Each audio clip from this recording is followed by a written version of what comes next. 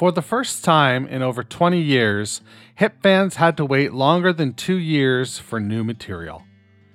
It was 3 years after we got World Container that Bob Rock came down from the mountain with the stone tablet masters of what appeared to be a campfire album called We Are the Same.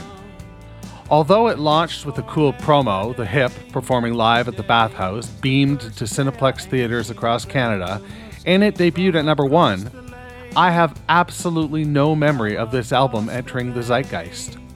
In fact, I can tell you that only Love is a First made it to my ears before the Fully and Completely podcast. My first full listen of this album was followed by a visit to the grocery store where I bumped into my co-host Greg, and I remember us casually throwing around terms like milquetoast and beige when describing what we were getting into with this springtime release. What followed, though, is something amazing, and it's something only music can truly do. You see, I gave this album its due, and by that I mean a good, solid listening session. On walks, at my desk, on my patio. The beige started to turn into a kaleidoscope of colors and shapes. The album was making me feel nostalgic for my 1977 El Camino.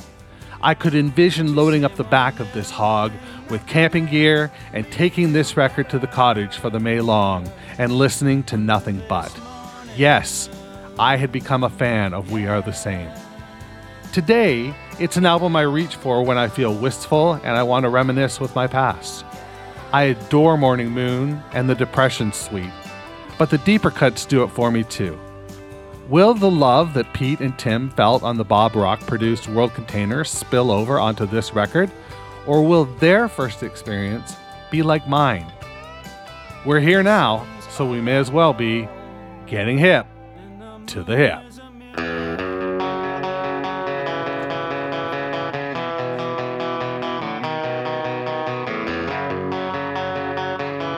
Long Slice Brewery presents Getting Hip to the Hip.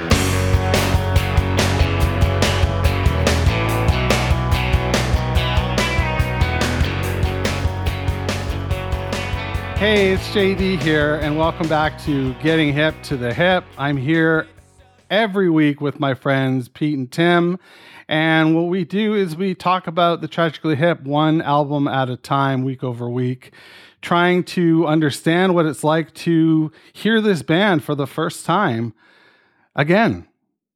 Pete, Tim, how the fuck are you guys doing? Uf. Hola, ¿cómo estás? Buenas tardes. Bueno. Los fans de Tragically Hip.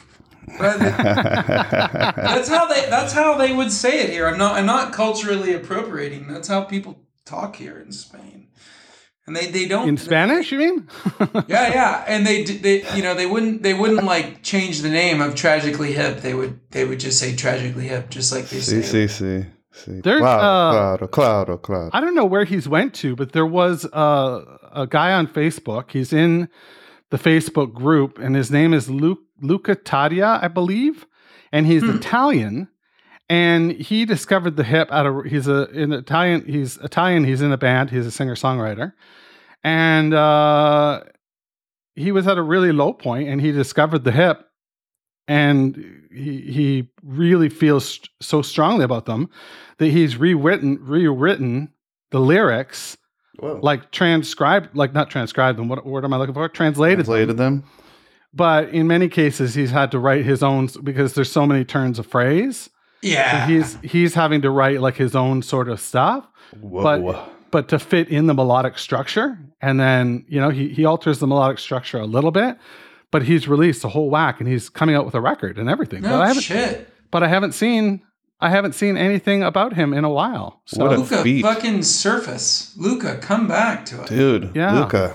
Congratulations. I'll send some stuff to the thread later this week.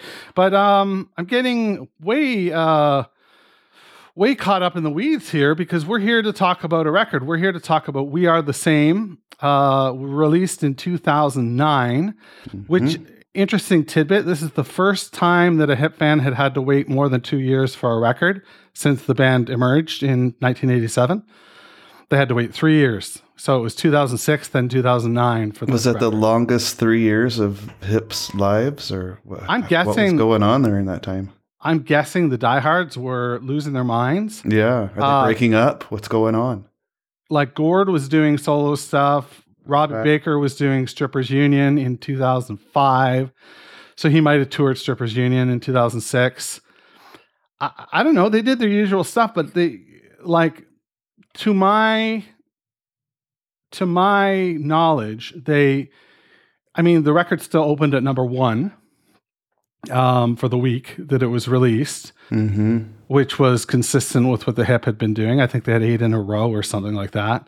But they just weren't part of the zeitgeist, you know? They weren't part of, or maybe it's just they weren't part of my zeitgeist.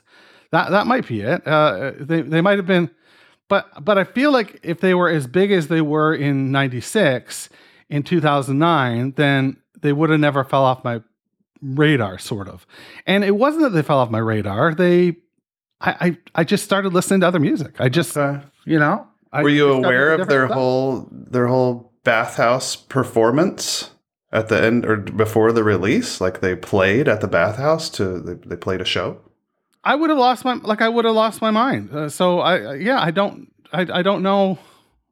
It was just out of my reference point. Yeah, so I read that they played at the bathhouse, and it was screened, I guess, at Cineplex theaters across Canada. It's like these guys were, you know, Cineplex celebrating Theaters for sure.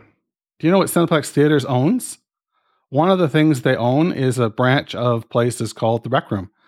And one of the rec rooms is in Toronto, where we're going to be hosting our event, and we hope you all make it. Get out of fucking town. Wait, Yeah, what's this event? What are we doing? Come on, be on board. I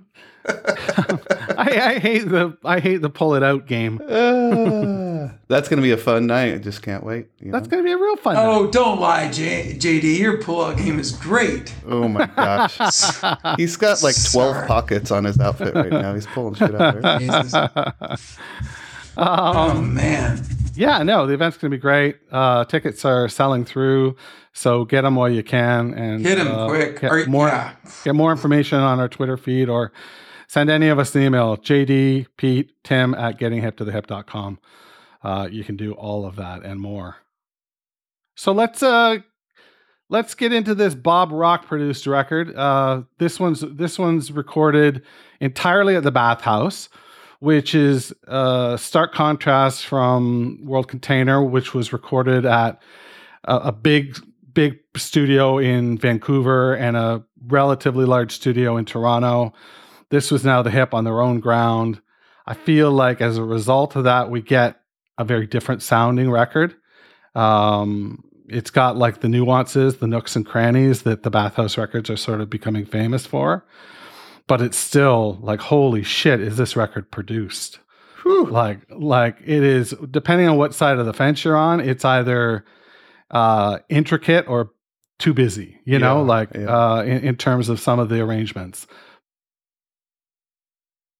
The general, I don't know, gist of it that I was kind of reading about is a little bit of a love-hate. I don't know. I also read that extra year, they're waiting for Bob Rock to return from a carnival cruise, like a really extended, long carnival cruise. Oh, wow. That's bonkers. That's my joke right there. Oh, okay. Yeah, I got that. It took me a second. Yeah, me too. Sorry. We'll dial it in post. I'll test my new editing tools on that one. Punch up the laughter. Okay. No, I read a bit about this album. It is very much highly produced. I feel like it's the all music reviews 3 stars. Yeah. Which is lower, you know, by at least half a point than usual. And one term they used about it was a creative bankruptcy. Like they pulled out all the stops, of the stops for this album and tapped the tank. So I thought that was pretty fucking harsh review. That's very harsh. Considering 3 years, man. Sorry, JD. Yeah, no, don't be sorry. I don't see that it's Yeah. I like this. I like this record. I'll tell you guys. I didn't. The first time I heard it, did not. So I was the same. Yeah. Yeah. Let's hear about your experience listening to the record. I was kind of the same. I listened to it. Well, I listened to parts of it. I couldn't sit through it all the first try. It was like, I don't know. It was like reading a series of books and getting to the next book, and it's like, oh my gosh, this book's going to take me forever. That's what it just felt like to me. And finally got through it. I'll say finally. And wasn't so sure, but there were songs. I'll just say that there were songs that grew on me after repeat listens, and I got to a point where I thought I could see how hip fans either embraced the whole trajectory of the hip and continued to absolutely love this band, and I could see how some hip fans were like, "What the fuck? When are we gonna get this Bob Rock guy out of here?" Yeah, because I mean, I feel like that's still, I don't know, still a thread going through it. So yeah, that was my take. Listen to it kind of everywhere. I gave this album some real attempts, but I listened to it also, I think, less than other albums in general. Okay. Pete? I say we get into it because I got a lot to say about the record as we go, and I'll leave my comments to the record as a whole as we move on. Okay. Well, then kick us off here. Let's start right out with Morning Moon. I thought it was. Let's see. Definitely a different tone to begin the record on, with the acoustic vibe. The melody was really cool. I was surprised by the strings, but as we'll talk about as we go on here, the strings become a thing. That's a good way of putting it, Tim. Yeah. There's a really cool country lick with the electric guitar. I like it. Chorus is catchy, heavy harmonies, twangy guitar. I got some like a little bit of Eagles vibes on this too. Sure. Completely hear it. Sure. My note I wrote down was it's got an AM radio chorus. Yeah. Yeah, totally. But in a good way. in a good way. But I wasn't like fuck. This is not music at work. This does not grab you by the balls and punch you in the face and then throw you down the fucking hill. It doesn't do that. Not to say that I want that, but yeah, interesting start. That's all I'll say. Track one. We'll go there. We'll talk about Bob Rock as we keep going. Oh, Bobby. I thought, this is an interesting start as well. It's got this country rock ballad. It's like, are we jumping into a good condition 90s Chevy Suburban driving through Nashville in this one, like heading to the barbecue place? I don't know. But it also felt like, I was listening through and I also thought this is so singable and it's kind of lovely and it's balladish and feels a little country. There's slide guitar. There's some, I don't know, cello or something that comes in. There's, strings happening and then I thought, I could rewrite the lyrics of this song and play it for anybody and they would like it. You could actually turn this into a country music song, or you could turn it into, dare I say, like a Christian rock song. It just felt really mainstream kickoff song to this album. It's like beautiful. Yeah, it's beautiful and I like dug it, but it felt like programmed. Felt kind of programmed. I would never suggest rewriting Gord Downie lyrics there. Oh, I agree, but the music merited a feeling of this could be a song played on different types of radio stations. It just I wanted, the kickoff on an album for me, it's got to be gripping and it puts you in the seat and you put on your seatbelt and you go. And this one was like, okay, what's number 2? Which, before we get into number 2, honey, please, which from each of you would you have used to kick off the record if you were sequencing the record? Is there a song on there that does that throws you down the hill or grabs you by the throat or? I know which one I would not out of all of them, but I'll save it. It's a good question, JD. Yeah. But to be honest with you, I feel like this record, there's songs on. There's even notes that I'll say. When we get into other songs, that like there, I feel like there's songs that don't belong on this record. And Gotcha. Yeah, it's hard to say. I mean, they kicked it off the way they kicked it off, and I think it's. You can't argue with what's been done, and I can't make their fucking decisions. But yeah, I don't know. That's a tough question. It's a good question, but I can't answer it, JD. All right, honey, please. Oof. Here's another one I thought that kind of had this REM feel. I have East Street Band written down. Okay, I also the beginning just reminds me that piano lick at the beginning just reminds me of Springsteen. It just feels like it's going into a Springsteen song. Okay. This one, it somehow made me think of the band Big Country. I think where were they from? Were they Scottish? I don't know. Like Gord comes in softly, I kind of felt like, I wonder if they do this one live and he's angrier. Like I felt like there was a shift that wasn't in this song.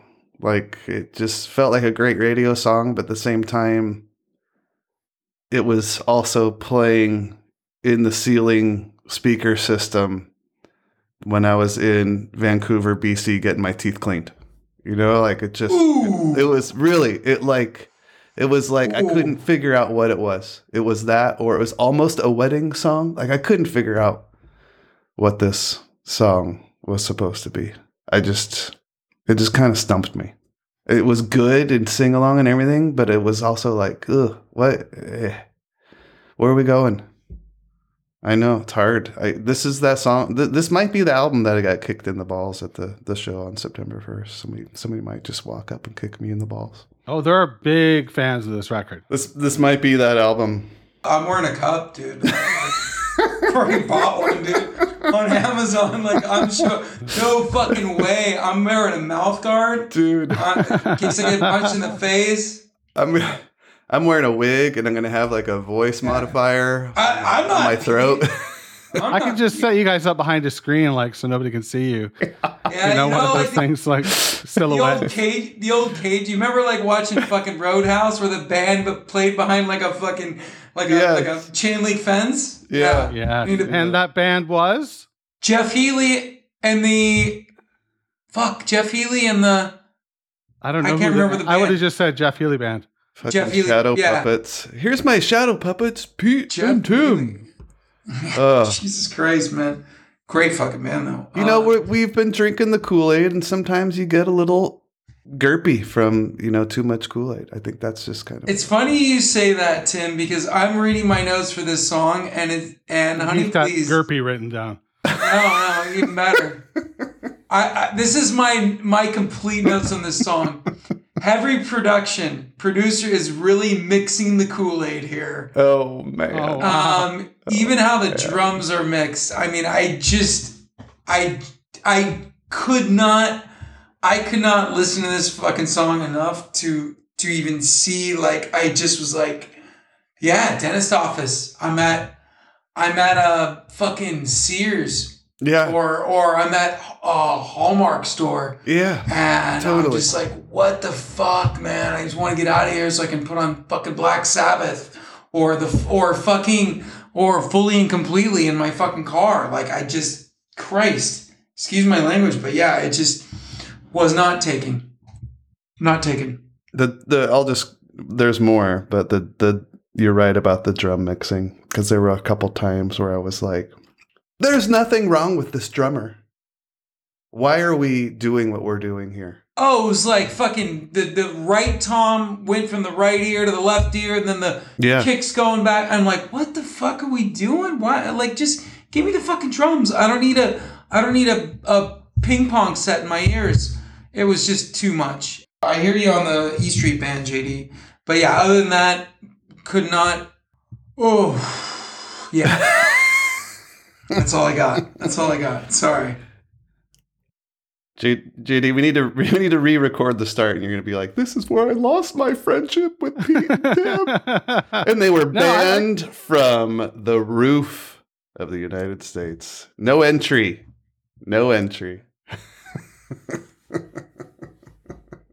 The first time I sat down and listened to the record was for Fully and Completely, the podcast. By the way, Pete, it's Fully and Completely was our podcast. But, whoa, easy, JD. Okay, now you're cutting. Okay, all right. Mr. Details. This is episode. Always got in our back. This is like, I mean, we got one record left or two. I should know this. You're right. This at this point. So I listened to it then, and I like absolutely, it did nothing for me. It did nothing. Like I was just like, I didn't pick up anything. I can't even say, oh, well, Depression Suite I really liked, no, it just washed over me.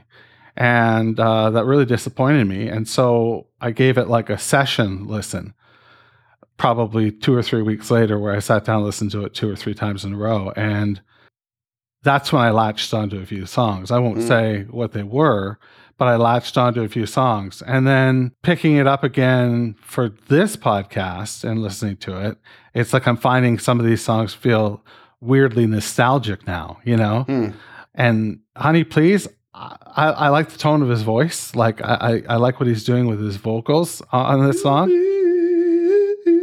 Yeah. Like he's really playful. JD's like, no, not like that. well, I was just in shock because I thought for a second Gort Downing was sitting across from me. Oh, I thought Tim was having a fucking seizure. No, it's what I've been doing around the house when I need a refill. It's like, no, this. You know what? I'll tell you something. This is a really weird analogy, but like, I'm not one of those guys who's. I mean, I think what the last time before this time, I had been to a strip club when I was like 18 years old. When you're 18, this is the first thing you can do. You go to a strip club. Yeah. And I had gone to one time after I was in a very committed and loving relationship. And it was like, I got there and I was like, there's this beautiful woman and she's talking to me and she smells nice and everything. And she's like, it's not taking. And then like, the night goes on, I have a couple beers and I'm like, still not working. I don't understand what it is. And, turns out, at least in terms of the strip club, it was because I loved the person I was with and I didn't want to be there. I was not happy about where I was at. But that's how I felt listening to this song, is that no matter how much I tried, it did nothing for me whatsoever. Right. Wow. It wasn't because it was your Aunt Shirley? I mean, for art, that is the most harsh criticism you can give, right? I hate to say that. I hate to say that. This song. No, I'm fine. This is what this is, right? This is great. Yeah. I like that you're being honest rather than pandering. I'm not going to pander, and I'm going to be honest about this. Right? It means the stuff that you have loved is that much more real to me. Thank you. Yeah, I mean, when you go back, dude, I mean, talk to me about fucking Trouble at the Hen House, and I'm Christ. Well, and just wait for next week. Ooh. Okay, I don't want to get too. The Last Recluse. Hard as we could, no tears she shed. Understood. Said all right. Crowd will be born, only born die. No one to watch for a sign in the night, or to watch a bomb go off in a young girl's life. Oh yeah,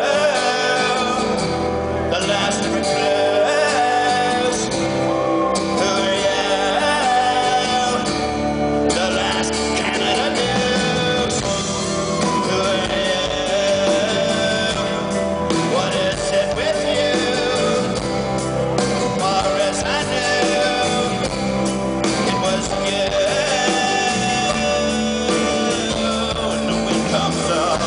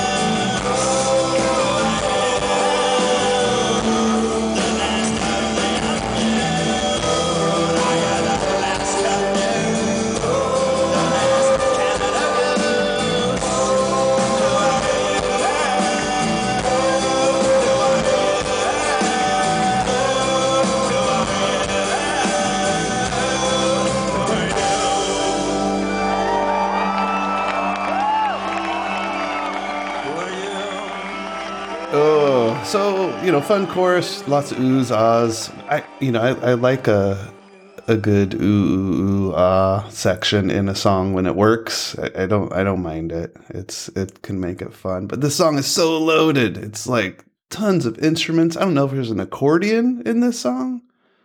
I don't know. There's keys. There's tons of layers. It's got this ominous start. How about the bridge? Yeah, the bridge is so ominous. This chanting. Yeah. Which I thought was kind of cool, but I do too. The keys fade out at the end, and Gord's just, who are you? Who are you? Who are you? And it's I don't know what this song is about or who or I don't know. It just was like, whew, this song's loaded. Did you watch those videos I sent you guys? There's a trilogy from this record, and Gord produced the videos, and I sent them as a link. I think I said I was going to watch it because I wasn't in a place with Wi-Fi, and then I never watched it because I think that's my excuse also. Oh, I don't remember getting it from you. You have to resend it. No. I'll resend it. It's not a big deal. Yeah. I would watch it. I want to read my notes verbatim here. Okay. Because I really cool opening. I got YouTube vibes. A little Alice in Chains with the acoustic guitar. The melody is good, but it's very Coldplay. I got a lot of Coldplay vibes from this song. Not that I'm a Coldplay fan, but unless you've been living under a fucking rock, you know what Coldplay sounds like. And not to say that Coldplay's bad. There's a market for them.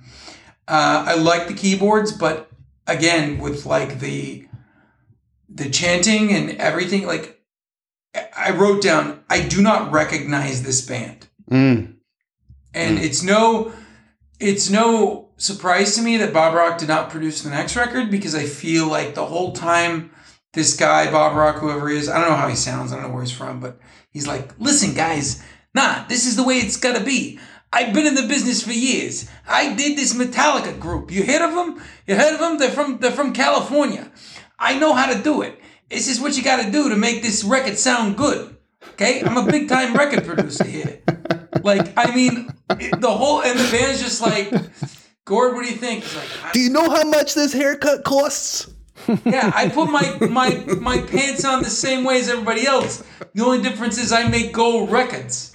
Like, I'm like, just like, fuck, dude. The band must have just been sitting there like, okay, all right, we'll do this. Hey, Gord, we're taking a coffee break right now. Hey, Gord, I just ran into fucking Bob Rock coming out of the bathroom, and he says we should put some Gregorian chants on the next song. And he says, like, he said, what? Oh, okay, I guess we'll try it. Like, it just, I don't know. Yeah. Can we go to Coffee Girl? Because it's not just... Can we? Again, I promise this is going to get better, but yeah, it is. It is. Not with this song. It's a roller coaster ride. This song, I'm reading verbatim here.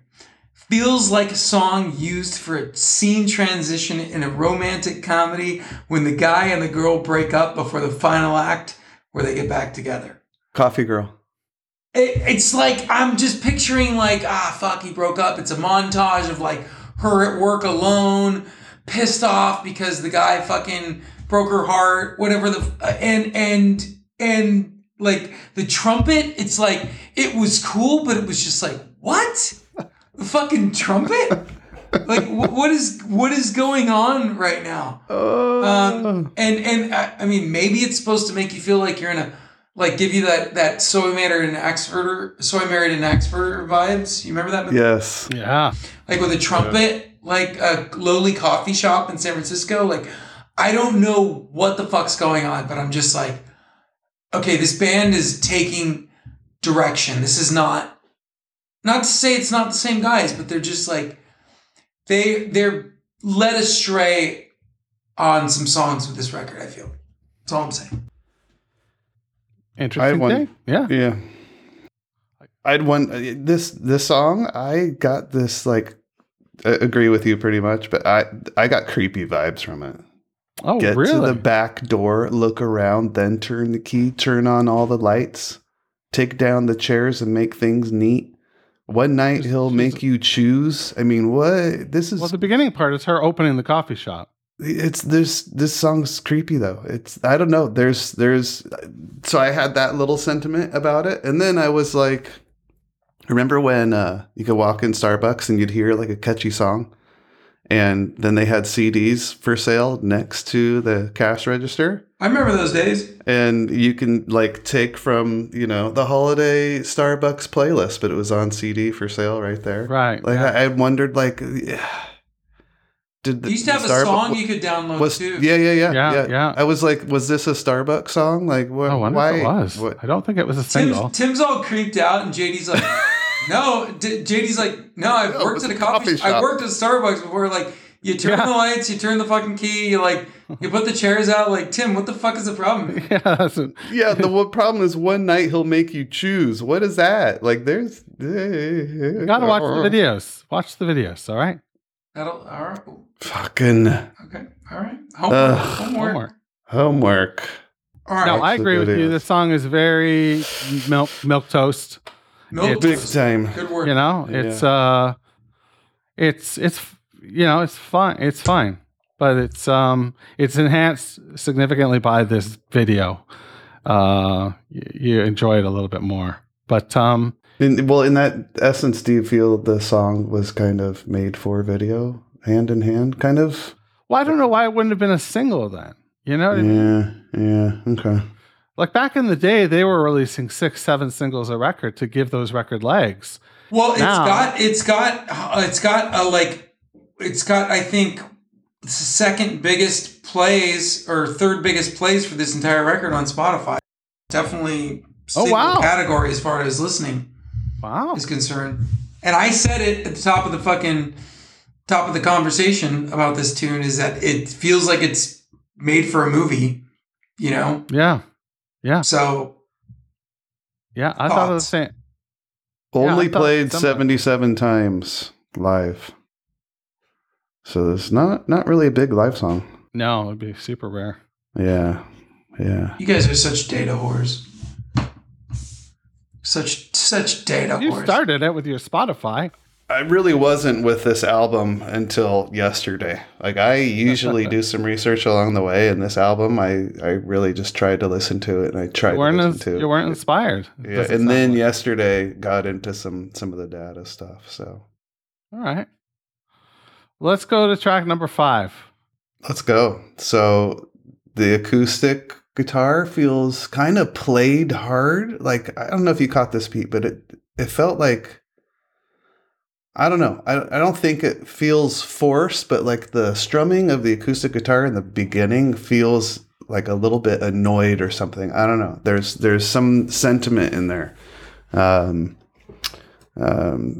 Drums felt kind of simple, and then everything kind of thickens up, and there's big solos in here. It's it's over 6-minute song. So it's building us up in song length. I mean, this is a long song for the hip. What else did I have in my notes here? Oh, there's, sorry, I have to read this real quick. The importance of this one is just how it is all about the reference of the residential school system. We actually watched a kind of docudrama film about the residential school system up there, and all the government's policies towards First Nations people, and that's some heavy stuff. Yeah. It's just the song. Let's see. I read the song is a response to this, basically cool. You've apologized. Oh no, this was a Gord quote, I believe. Cool, you've apologized, but nothing has really changed. The damage has been done. People are still suffering as a direct result of the government's policies. It's not an apology song, but it's sort of. This one's just big. It's just a big song. Another one. Yeah, So before I speak about the song, I'm going to go back to one thing I said in the previous pod. I really wish to God Gord was alive today, because I feel like the governments of the world, specifically the United States government and the Canadian government, are just fucking its people in so many ways. Not making this a political thing, but like, absolutely. I feel like that guy is a guy who would speak out. And you know, it's funny because I remember watching like a video of Trudeau when he died and saying what a great guy he was, and him actually tearing up, but thinking like, God, man, I wonder if Gord hadn't died and what he'd be saying about some of the shit going on. Yeah, no doubt. The war, yeah. you know, anything that happened during COVID, all that shit. I just really, you know, that guy is an important voice for the people in Canada. And I think, I don't know, I say North America, although there's not a lot of Americans that know the hip, but I sure shit do now. So, but getting back to the song, I liked this one. Tim, I certainly felt the same vibe. The acoustic guitar in the beginning sounds extremely dated. So that's where I think you got the vibe. Okay. There's a lot of chorus and a lot of reverb. It's just like, oof, way too, like, is this 1991, 92? It sounded like the same guitar tone on the song More Than Words by Extreme. But strumming instead of that bump, bump, like it just was too much. That being said, again, the strings come in. There's a lot more of that on this fucking record. But Rob Baker kind of saves the day. Solo starts coming in. The hit is great. The chorus is awesome. I love it. There's some really cool arpeggios that are done in the second verse that just mix up the sound of the song. And then Rob Baker's solo, I mean, I don't know, dude. I'm willing to think he's probably the biggest fucking Pink Floyd fan in all of it. I thought the same thing. It's just fucking David Gilmour. I mean, I'm like, dude, is Gilmour playing on this fucking record or is it Rob Baker? I mean, it's not even like, it's if you heard it, you'd be like, oh yeah, it's David Gilmour playing guitar. Like, no, it's actually Rob Baker, which is cool. I like it. And then Paul Langlois is doing like a Beatles thing, like with the guitar, like bouncing back and forth. But in the end, I felt like this song had literally, I don't want to miss a thing, Aerosmith Armageddon vibes. Like it was produced to that level. Like it was good. Cinematic. But it was just, like, whoa, like, I see this on the IMAX. I gotta listen to this song in IMAX, to really appreciate it. Oh my gosh. I had the Pink Floyd reference, not so much of the guitar playing, but more as the an all-encompassing feel of this album and the journeys throughout it, because it felt like it was trying to be like this massive Floyd production. That's one thought I had relating to the Floyd. But the song, it made me wonder, this is where I dove into the story a little bit more. I wanted to know who Honey Watson was. Did you find out who Honey Watson is? Anybody? The reference here. So Gord apparently was watching a CBC news story about the residential schools and started to write the song about it. And then the news story shifted to some story in Haiti. And the news correspondent's name was Connie Watson, and he heard it as Honey Watson. Oh, and he thought that was funny, so he incorporated, her name, Connie Watson, as Honey Watson into the song. Just thought it was cool and wrote it down. So he's like going through this really heavy topic, like one of Canada's maybe, top 3 heaviest topics, the residential school system. And he's throwing in these funny little, I thought they said Honey Watson. Her name's Connie Watson. I'm going to put this in this fucked up story. It's like, God damn, what this guy can do. And Pete, I completely agree with you. We, if I could choose, of course, any of us to have Gord still around, yes.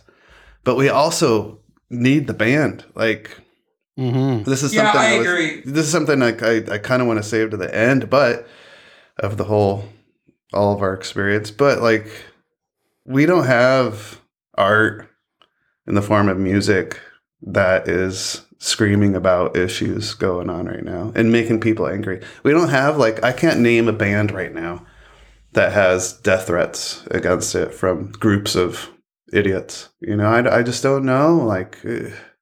There's a lot of hang tight, Tim. Our record comes out end of summer. yeah. There we go. I was just gonna say there's a lot. There are many lesser known, but on the rise. Kind of post punk stuff coming out or going on. There's a lot. I agree with you though, man. There's no mainstream people out there who are really screaming about issues going on around the world and ruffling feathers so much. Where's the song War Pigs, dude? Fucking yeah. Second time I mentioned Sabbath during this fucking podcast, but where's the song War Pigs right now? Right now. It's on my hard drive. Back off. Hey. No, but I mean, here we are. We're, sending billions of dollars to fund war all around the world. And where the fucking... Dude, you know what? There's a great fucking TikTok or whatever the fuck it is. And it's some guy, I've seen it. Don't pretend like you don't TikTok all the time. No, I don't. I don't have it. But I wish I did for that purpose. But there's a guy sitting in his car. He actually has his own account. Yeah, look it up at Pete. It's all about his hair. No, dude, there's a fucking guy sitting in his car and he's just all you guys in your punk bands and you were young, you were fighting against the system, but somewhere you got old and you got fucking soft and you joined a party and dude, he just fucking nails it. This guy fucking nails it. Wow. He fucking nails it. And it's when I see shit people like Henry fucking Rollins, supporting the Democratic Party, which is fuck the Republicans, fuck the Democrats, fuck them all. Your job is to be against the system. You fuck. Excuse my language, but it's just that's how I feel like a guy like Gord had, I don't know, the interviews I've seen with him had so much integrity. He wouldn't waffle. He'd call a fucking spade a spade when he saw it. And if he smelled bullshit, he'd call it out no matter who it was. I don't know. That's how I feel, man. And yeah, you're right, Tim. We need the band. We do. We need the band. Because not everybody watches the news and not everybody watches interviews. You hear music though, man. You hear fucking War Pigs and you listen to those lyrics and you think, yeah, Smedley Butler was right. If you don't know who Smedley Butler is, listeners, Google him. He's an old geezer. No, he's dead, but he wrote a good book. War is a racket. Anyhow, too soon, yeah. He's been dead a while. The Depression Suite.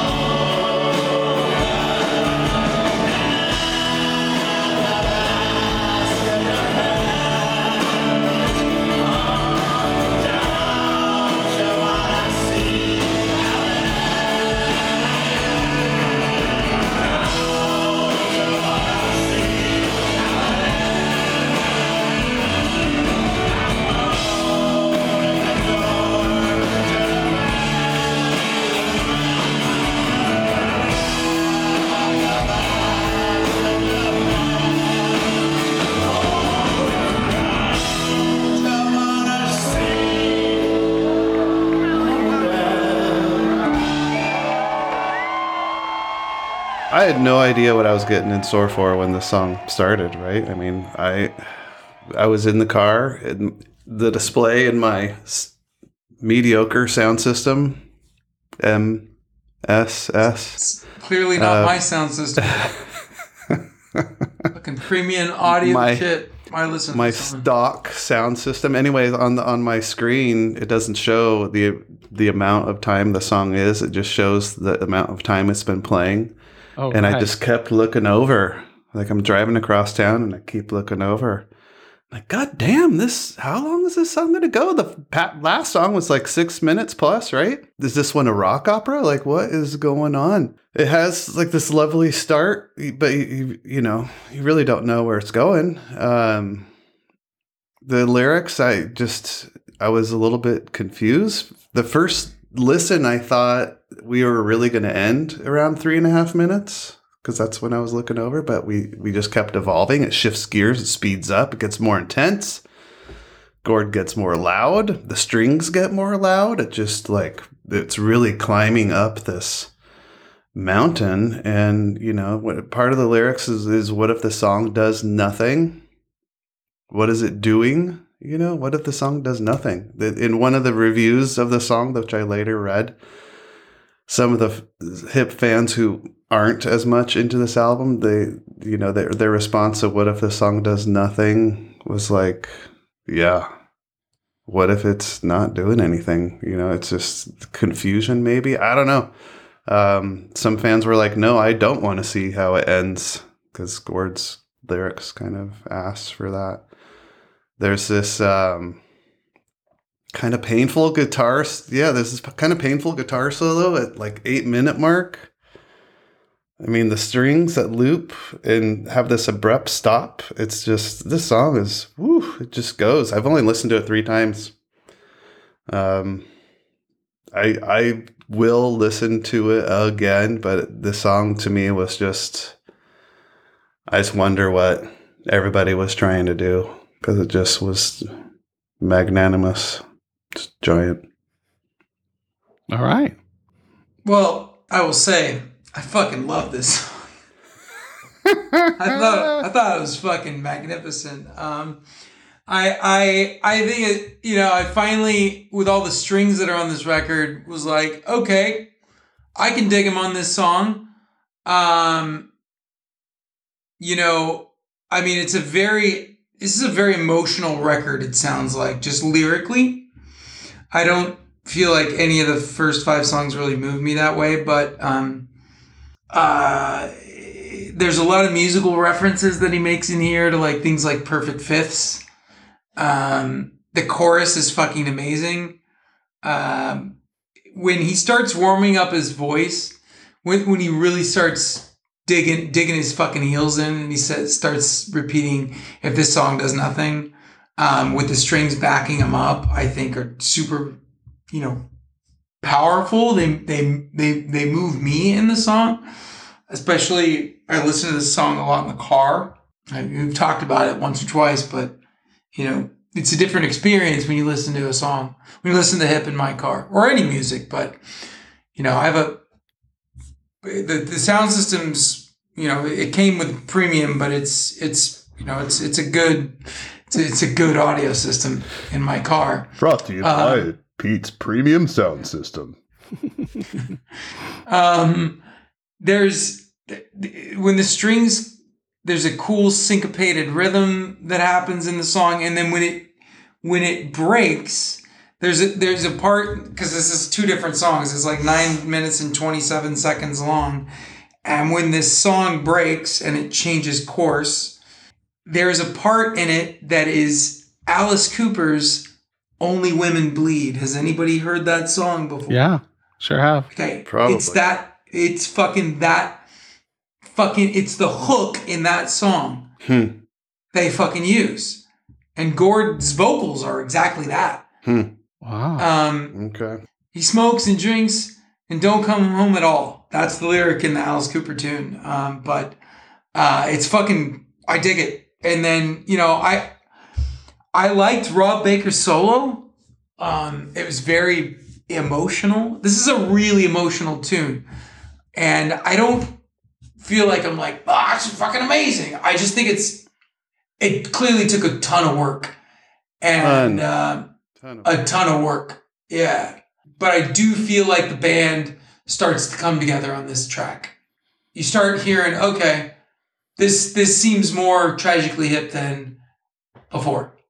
So anyway, that's what I got for this tune. They played this. They played the song live 86 times. Like I wanted to look that up to see, like, did they play it 10 times, 6 times? They played it 86 times. That's like not a ton compared to all the shows they played in their entirety, but that's a handful of times at this. Well, considering it's a later album, I mean, obviously they played the earlier ones more. Yeah. You know? Yeah. So to experience it and to know it and experience it live was probably fucking epic. Yeah, but who knows if it was with the strings too? Yeah. Yeah, I don't think they toured with this. I don't think they toured with strings for sure. Okay. If you're playing like Royal Albert Hall or something, yeah, you're gonna have fucking strings, but like, that didn't happen on tour, JD. I don't remember. I don't remember that being like, this would have been around the time in their career that would have been something that you might expect them to do. You know, like, we're going to do a tour with a full orchestra to get different venues on board and, you know, things like that. Bands do that kind of shit. The Cineplex Theater would have been perfect video for this record. Yeah, that Cineplex Theater air didn't include all the strings people or whomever. Do you know? Was that just the band? I can't imagine it would have. Yeah. Like, I mean, I'll try to find that. Yeah, if you know, send me an email, jd@gettinghiptothehip.com. That would be really cool. But let's go to the exact feeling. I didn't have a whole lot on this one. I felt like it had the DNA a little more so of a hip song. Like, a standout was the wah pedal going on and kind of this faint background guitar playing, the fade out at the end. Like, I honestly didn't have a whole lot, not many exact feelings of this one.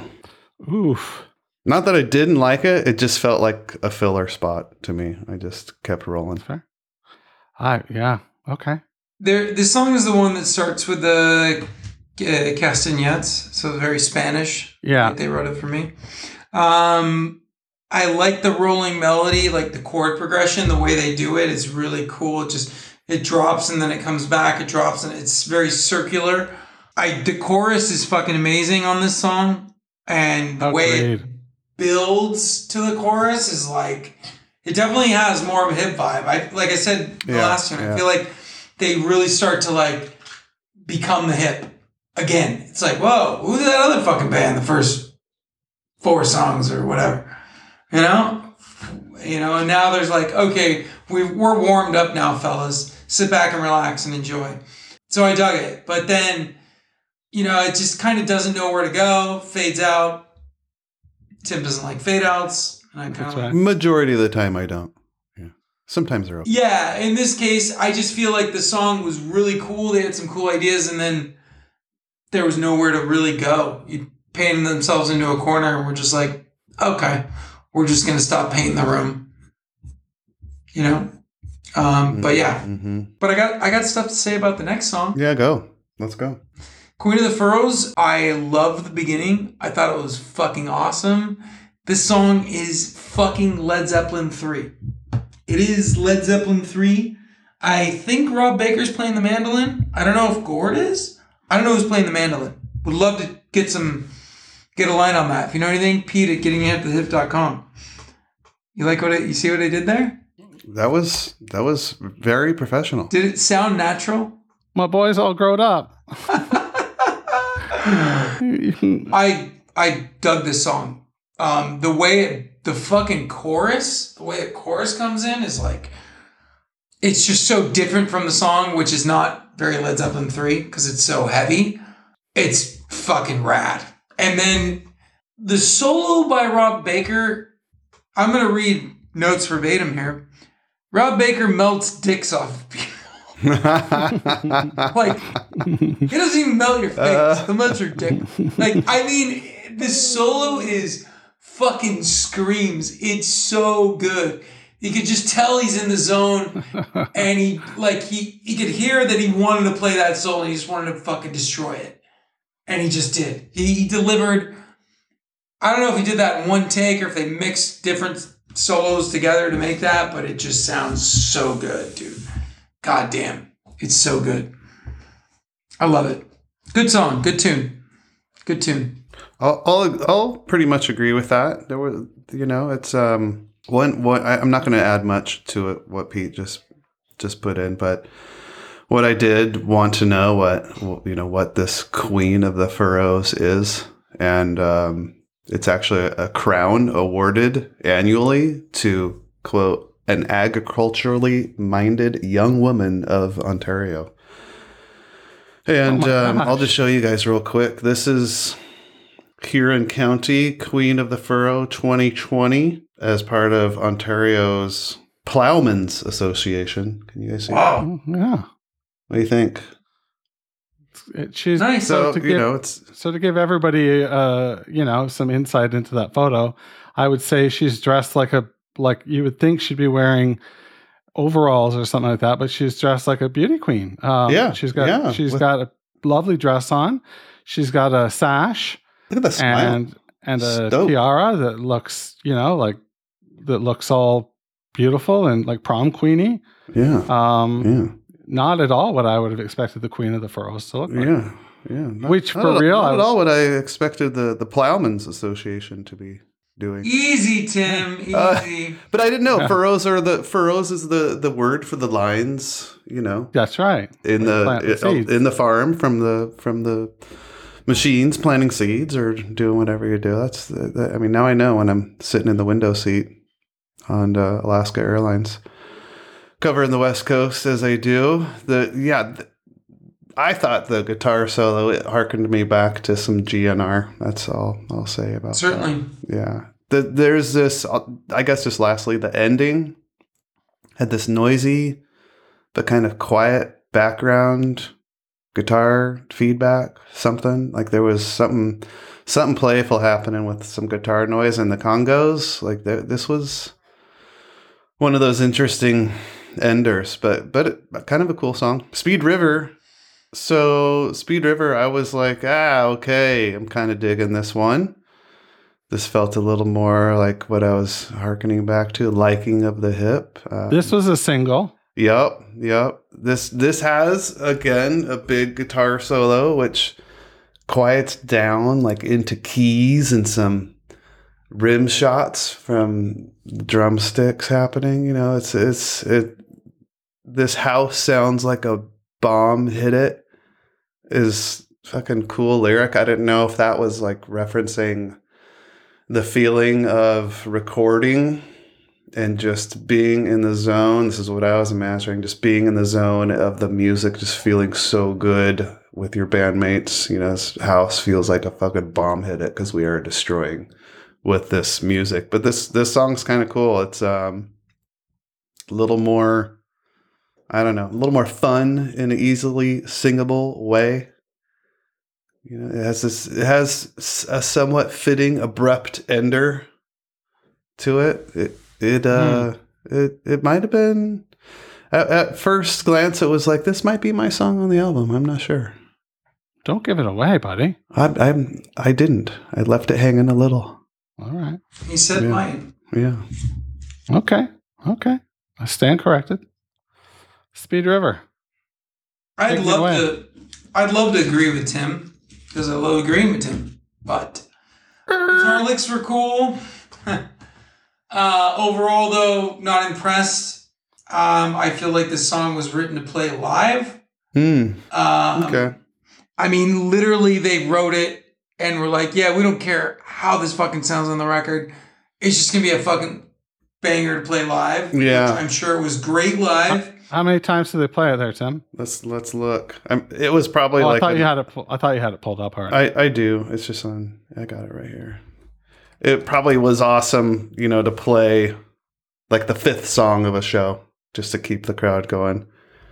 It was played 11. This was played 11 times. So this song was probably a treat for people who knew it. It was probably a fucking treat. Yeah, Guess so.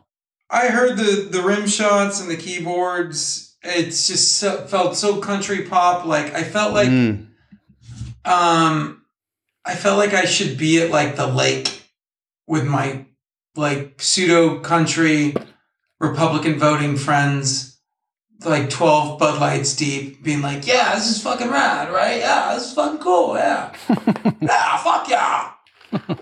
So Like that the was beers and Bobby like, I just and yeah, you know them all. I don't know. It's just the vibe I got. I don't know why, but I felt like if I heard the song live, I'd be like, "Fuck yeah!" But on the record, it was like a bad Viagra pill.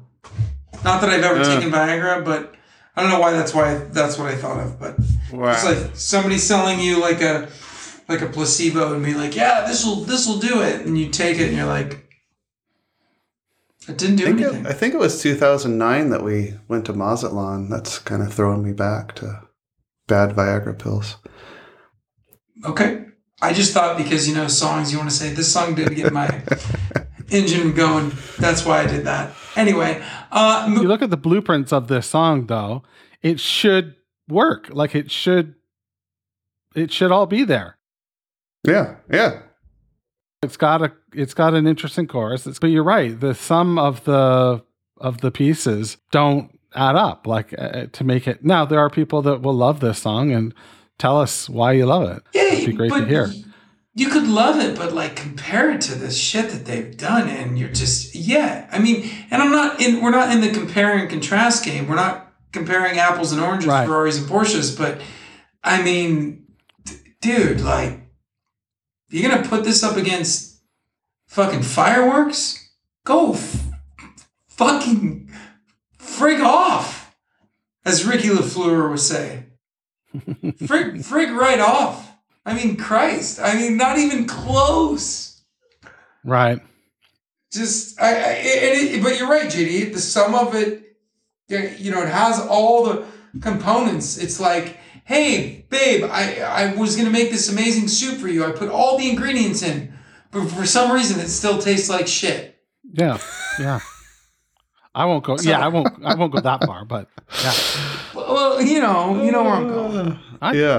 Well, with this album and where we're at now, and with all these journeys of these songs, I mean, we've gone from like 3-minute songs to 9-minute songs. These past two, Frozen or Queen of the Frozen, Speed River, they feel like kind of placed in there to fill it out a little bit, but they also feel to me a little bit like past albums filler songs. So yeah, to me they were like good and they represent, but in this particular album it's almost like, guys, we had 10 days booked to record. We're at day 4 and you're feeling done. Dude, what do you have that we could pull in here? They recorded this for 2 months. What do you have that we could pull in here? Jesus Christ. What about that song Speed River? Freaking retired after this. Yeah. What was that? I just said I hope Bob Rock retired after this. Oh, wow. Or no offense to Bob Rock, because he produced some great shit, but just like, or found a band that he was more compatible with, because it just... Yeah, maybe. I feel you. I don't feel... And that's, you guys dug the last record, and that was him. And you turned me back onto it by your digging of it. It's just interesting. It sure is. I mean, the last record, it kind of won me over quickly.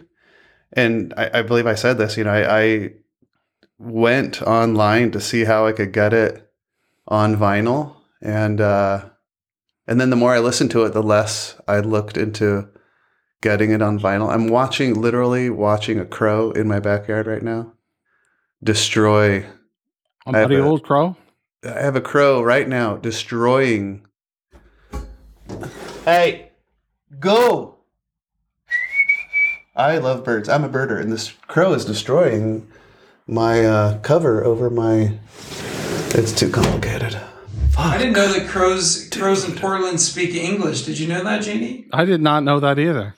That is a fact. I know they recognize. I would have assumed they spoke Croatian. Oh shit! shit. Fuck, man. JD takes a sip of his fucking whiskey and says, I'm out, bitches. Finish the podcast on your own, motherfuckers. I printed out the article. I didn't really, but I printed out the article about dads who throw out dad jokes are better dads than dads who do not throw out dad jokes. That may be true, but I'll tell you what. Camera. Wait, what was it? Pigeon camera? Pigeon camera. Yeah. Yeah, it'd be cool if they did a crow camera. At least you have alliteration. I guess crows weren't as smart, but crows are supposed to be really smart. They're fucking smart, and they Yeah. have face recognition skills. They remember people. Frozen in my tracks.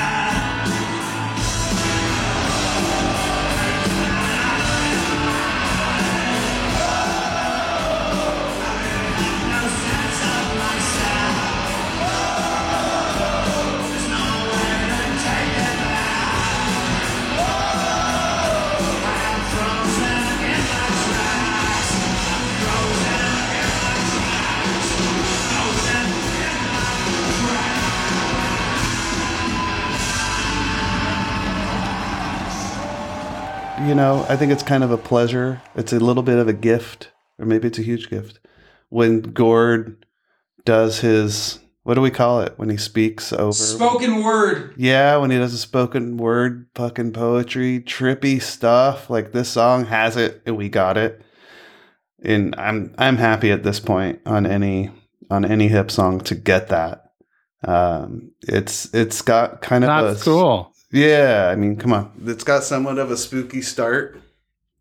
The snare on this one's a bit tuned up, and the bass is like, lack of a better term, word thuddier or deeper. It's like the drums felt a little bit different to me. This Gord at the 1 minute mark, he's already screaming in this song. I thought that I don't know, with the bridge at like 2 minutes, this kind of locomotive feeling. I thought this song it made me wonder if Bob Rock. Please call him Bobby, because if he listens to this, I just want him to be really upset. It's called The Rock. The Rock, B-Rock, maybe Brock, but maybe he was a little jealous of Danny Elfman, because this one has this production value of like Danny Elfman, this like trying to go big and theatrical and kind of trippy and fun, but not. And it doesn't really have an ending. It does, but it doesn't like have an ending. This one, I'll say that I enjoyed, but it also like left me just kind of reeling about the album and the hip and the production. And right. is this one like another World War I or World War II song? Like, are the Germans or the Russians the ones suffering through it? Like, I don't know. This one was, at this point in the album, my brain's kind of a cluster. Right. I feel like from now on, when we mention Bob Rock, JD, and maybe you can do this in post production, but we should just have this. Like a rock. just dub that in, man. Yeah, I was all about the Chevy Suburban earlier. Chevy Tahoe. Tahoe, yeah. I mean, I feel you. I thought this was a really unique song because it was really weird. It was really out there. It's not Tiger the Lion out there, but I love the way, I actually like the bass is really gnarly the way it starts because it's different. Yeah, it's super unique, but the drum rhythm, like the song I think is in like 6/8. It's in a weird time signature. It's not in standard rock and roll pop 4/4, and my notes just read, what the fuck is going on in this song? Yeah. The song is like eating haggis for the first time. Was it good? I ate it, I enjoyed it, but I'm like, I just ate like, cow, whatever haggis isn't like cow intestines or something? Sheep's and yeah, it's just like, did I actually enjoy that? It's like the sheep's heart and liver, and it's yeah, it's a bunch of shit ground up. Yeah, but that's how this song felt. Who's doing the back? I mean, so many questions. That gang vocal. The backup vocals is like, what? Who's singing that? I mean, it doesn't sound like the band, but I mean, maybe it's just like multiple overdubs. But I also. Like, I wish the band would have pulled a Steely Dan and told, like a rock to hit the bricks. But, and when I say that, I mean, put this song on a completely different album. Like, it's a cool tune. It's unique, but like, it's just like throwing, I don't know, man. It's like going to a Japanese restaurant, getting a 5-course sushi meal, and then like, course 4, they serve you a fucking cheeseburger. You're like, what? I thought this was sushi. I thought I was getting sashimi for the 4th course. Then we're going to get like, for the dessert, like some wasabi ice cream or something. But no. It's weird. I don't know. I like it. I'm not saying I don't like it. It's just really I'm out of place. I'm with you. No idea what's going on. It's like the band doing somebody else's material or something. Yeah. Yeah. And as I keep looking up these songs and how many times they were played live, many of these songs were not played often live. I'm just going to say, and if I produced this album and started looking up like my history of how I did with the hip and how they enjoyed my songs live, and I found like the average of this album, just making this up, but the average of this album they played live was like, I mean, granted 2009. If it was like 26.2, I'd be, ooh, how many shows did they play from 2009 on? I don't know. They played a lot. Yeah, I'm sure. Quite a few. I'm sure. Yeah. All right. First single from the record, which is baffling to me because if I'm trying to define what this record is, like it or not, if I'm trying to define what you're about to get, with the first single, which is often what you try to do, you try to accomplish to get across that, hey, this is what you're going to get with this record, from a sound perspective, sure, sonically, song construction, this is it. And it's Love is the First, which nothing else sounds like this on this record.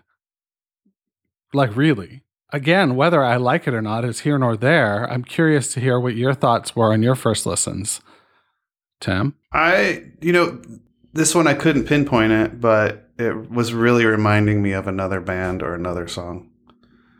Like this, the chorus, there's something about the song. There's some other band or song that is all over this one, and I could not figure out what it was. And to have that feeling in general while listening to it a bunch of times, trying to figure out what it sounds like, isn't the best feeling to review a song with. I felt like they were trying to do something maybe a little bit different with the structure of the song, with the chorus of the song especially. And it was kind of cool, and it maybe works as its own single, but also it made me think, like, are they trying to embrace, like, whatever this song reference or band reference is, I can't figure out. Are they trying to embrace, like, some music archived radio hit from the 90s? I couldn't pinpoint this one. I couldn't make heads or tails. It was these strumming chords kind of leaning in and out. I like, it's kind of fun. His whole love is a curse, love is a first. Like, I'm not sure what or why, like, that reference is just so profound in there. There's a few, it'd be so fun to sit around and talk to the guys in the band about this album and their experience. And I'm pretty sure they're coming to the finale. Yeah. I was just to hear what us fucking assholes have to say about their albums. Total dicks. Give a fuck level fucking 0. Get those cunts out of here. I'm calling. I wouldn't be surprised if when I'm passing through border control on the way, come to the rec room, that I get pulled aside and full search happens. It's just totally getting flagged. There's a line of if you keep wearing that shirt that says that. Oh. Search me deep. There you go, JD. Well done. No, but there's a line of 4 people who really want to, like, meet Tim and I. We're like, wow, it's like fans of the show. Cool. That's just so happens. There were 4. Fucking Gord Sinclair. It's fucking Rob Baker. Paul Langlois, Johnny Faye, and they just fucking one after another punch us in the face and kick us in the balls. And then afterwards, I'm out. Bob Rock walks up and he's got what's the gun Clint Eastwood used in his, like, 70s movie, the Magnum. Yeah. 351 Bob Rock's got his Magnum and he just obliterates our heads. Our heads are unrecognizable. He just is Bob Rock British? Finishes us. No, he's Canadian. No. Canadian, oh. Yeah. I pictured him as this British guy, but yeah. Yeah, you guys don't have guns, so I guess you're asked out on the 357 there, Timmy. Well, maybe we can move the venue to Detroit. There you go. Definitely got guns there. I kind of felt the same. This song was built for a live show. It was a single. It was 3D printed and manufactured to be a pop single. Like, it was beautifully manufactured. The chorus is great. It's pop as shit. Gord's got a great speaking little lick that's top notch. I love it. Mm-hmm. It's certainly radio hit, but Rob Baker's got some. I don't know if he's even using. I don't think Zivix was around when this record came out, but like it sounds like that squealy shit that if you get some of the more modern day boutique fuzz pedals nowadays, you can squeal them to where it sounds like his guitar on this one, but it sounds like half Michael Jackson, black or white, half what the fuck is going on. Like it's a modulation something, and it's cool, but I'm just like, yeah, all right. Did you scream the chorus at the top of your lungs while driving around in your car? I mean, that's I did not. You can with this one. I thought, is this listed in a book of karaoke at karaoke bars in Canada? Like that, I could hear people singing this one, but I also could hear the audience just kind of cringing if somebody slaughtered it. Yeah, I wonder. You know, it's I don't know. It's Can we go to Country Day? Because Country Day, sure. Man, okay. So, remind me that I have a question to ask you at the end of Country Day, both of you. Okay. Country Day. Real quick, sorry, Tim. I will give you my answer, JD. When we're in Toronto the night before, I'm singing Tiger the fucking Lion. So when we're karaokeing, I've called it. I'm singing Tiger the Lion. So fuck you, Tim. I called it. If we can find that on karaoke, gee, oh my god. Wow. Sorry. I'm really hoping that after the end of that trip, I can remember more than 50% of it because it's already feeling like trouble. It's going to be rough, dude. Let's go to Country Day. And did anyone think, I really hope I experience Willie Nelson playing this song someday? Because I heard Willie Nelson. Like I just want to hear Willie Nelson play this song. It just felt like a Willie song. You know, it's what do we got here? That rocket missed your head. Somehow it's not enough. God keep our land because we cannot. Like this, you know, it's my favorite line from this one. I wrote, I love you on a rock and threw it. And I think the reference is like throwing it into the lake. So good. Oh, that's great. So good. And that's maybe how I feel about this album. You know, I'm writing I love you on a stone and chucking it. There's kind of a hard fade out. Maybe it's suitable to end the song. I wondered also, JD, is this song perhaps a glimpse into any of Gord's solo stuff, which I've barely listened to? I've maybe listened to 3 solo songs. Like, does this take us anywhere I'm not really sure about?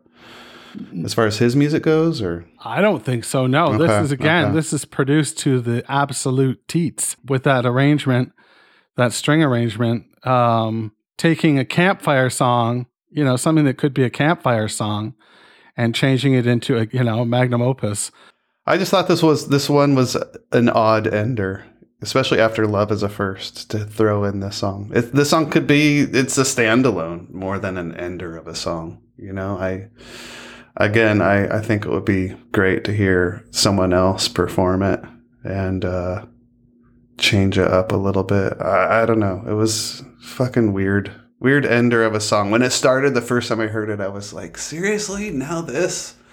Oh, this was a painful album for me to get through, guys. You know, like this was my first impression. I'm just like, God damn, I have 2 more weeks to listen to this to figure it out. So that says a lot to me about where you're at in terms of this experiment, that you're that optimistic. You know what I mean? Like, you're like, when something's not jiving, you're not necessarily blaming it on the band or the producer or whatever, but you're taking like onus on it almost. And that's really fascinating to hear.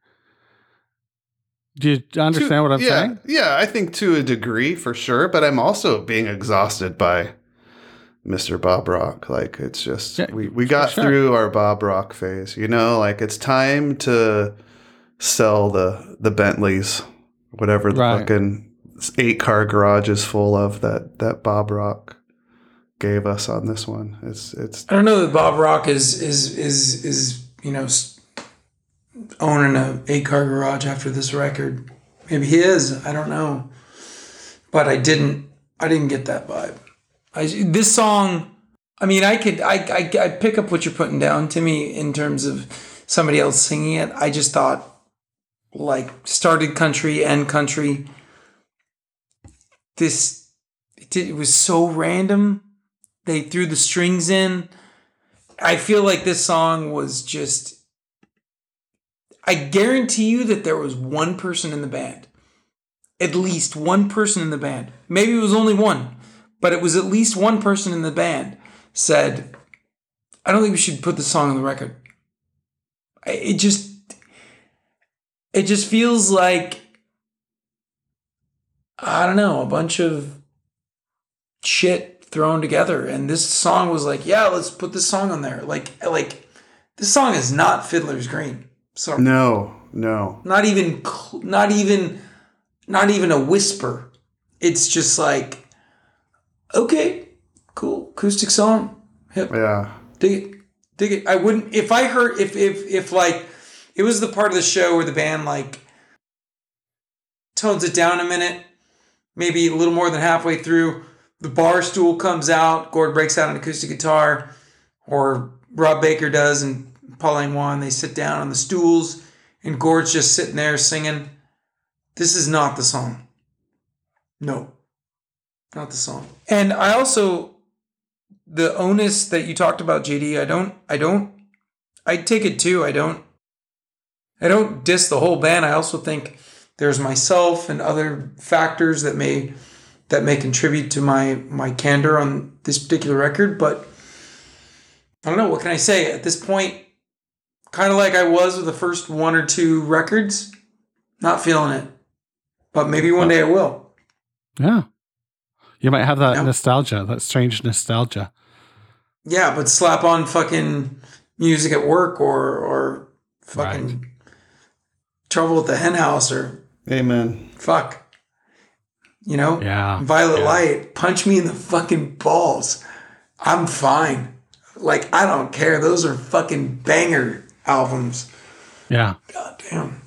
And we talked before about kind of REM's evolution or U2's albums, how they really had some profound changes and mix-ups. And, you know, when bands reach a certain height in their career, or many heights, there's almost, during this time frame, really, also 90s and 2000s, that there's this license to do stuff like this, to produce albums like this, where you are mixing it up and changing things and going kind of next level production wise. Or maybe this is like when they were touring, you know, that the tours were just bigger and more expansive and crazier lighting, and they felt like we can do an epic different album with this mega producer. I mean, Bob Rock touched on so many bands from Metallica to fucking Cher. So, you know, what did I really expect at this point in their career? This album, I don't think I would have necessarily gone here with my whole take on this album, like that this would be in the place of their catalog. But again, it's leaving me hanging for more. So we're persevering here to move on in the discography of the Tragically Hip. I feel like Bob Rock producing The Hip in 2009, because he produced the Black Album in fucking, what was that, 91, 92, is like trying to get, you know, fucking Nigel Godrich to fucking produce an indie rock album today, you know? Okay. Sure. Cool. He did some cool shit in the 90s. And you know, he's done some cool shit since then, so that's not entirely fair, but he's not. Don't expect the fucking Black Album. Don't go into it thinking that. Interesting parallel with the Godrich reference. I immediately thought of Terror Twilight, and, you know, in the Pavement's oeuvre, like how that record is so divisive, right? Yeah. I feel like this record is very divisive as well. Like, be talking out of school here, but there's some people that say it's their absolute favorite record. I don't know if they're being genuine or if they're defending it from the people who say it's the worst record. You know? I genuinely enjoy that record, but I'll say this: I don't think it's the best fucking record.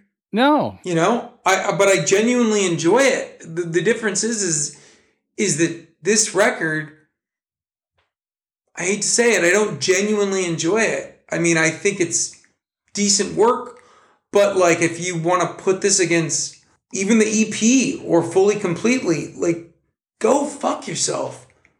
Don't even. Wow.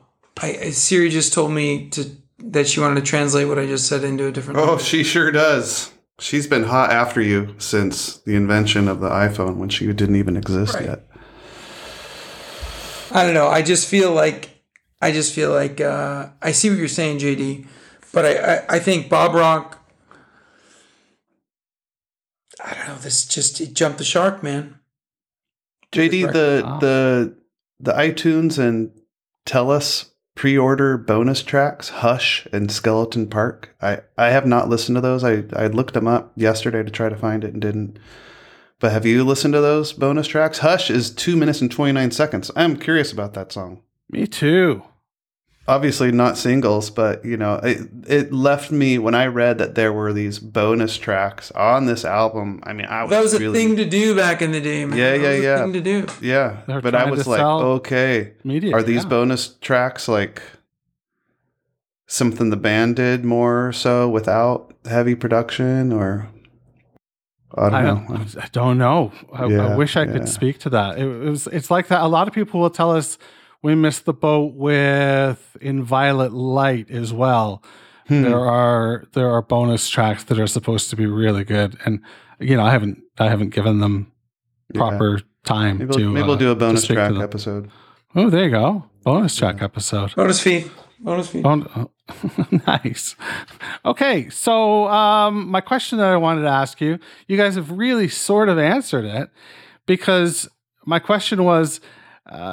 Based on how I know you feel about this record now, you're both if this kid is if this record is little Johnny in your class, your grade 2 class, and he's got 65%, you're gonna bump him to 66% so he gets the C+.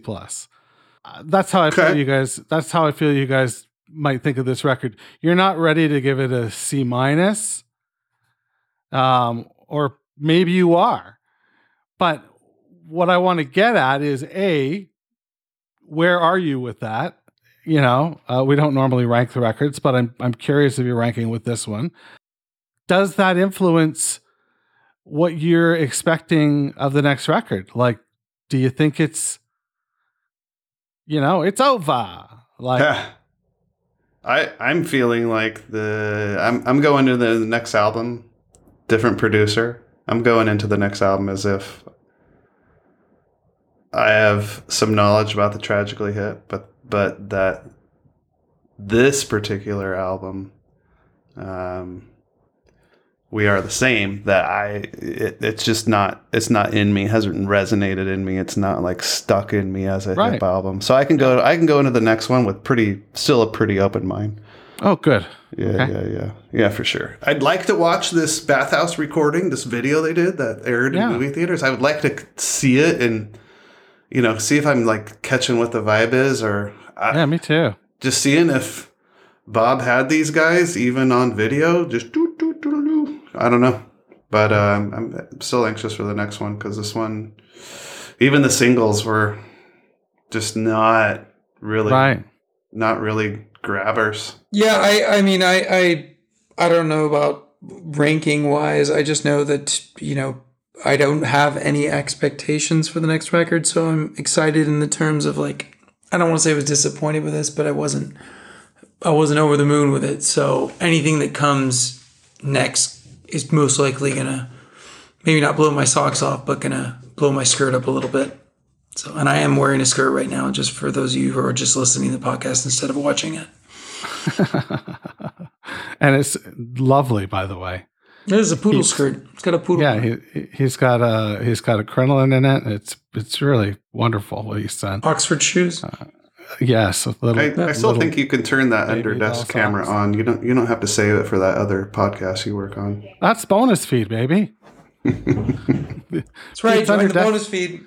Pete's, you get live footage of Pete's under desk feed. I think I actually will show up at the fucking at the live show with a poodle skirt on. Oh, that'd be great. We should get you know what we should do? It's fine.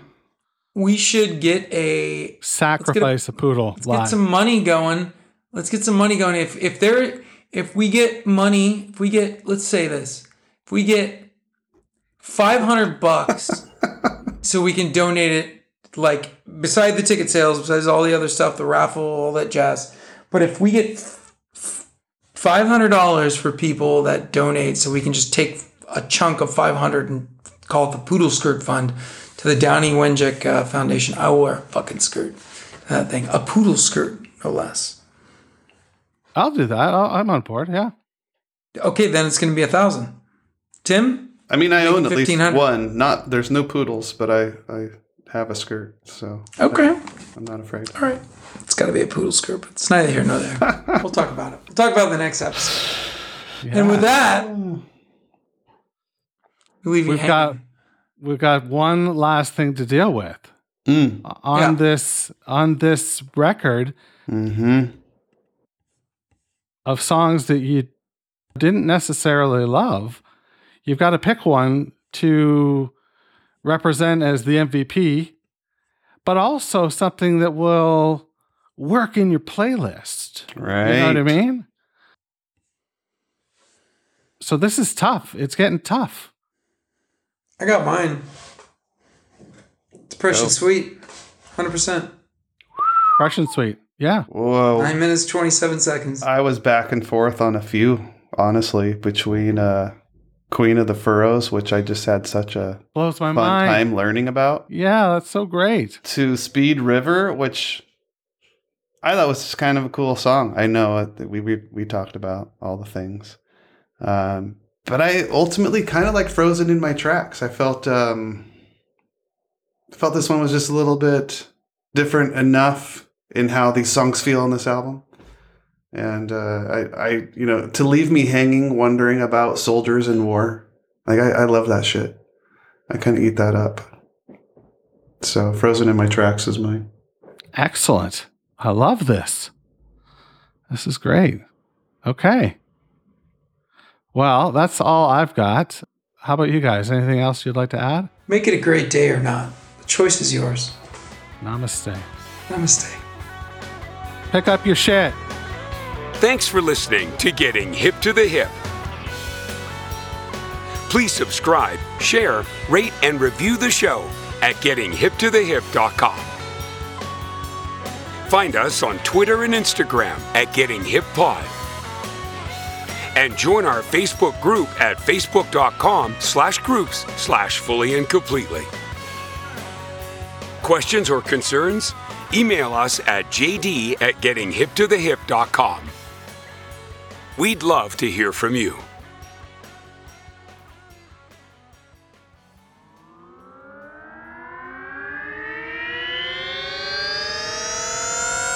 To podcasts and such.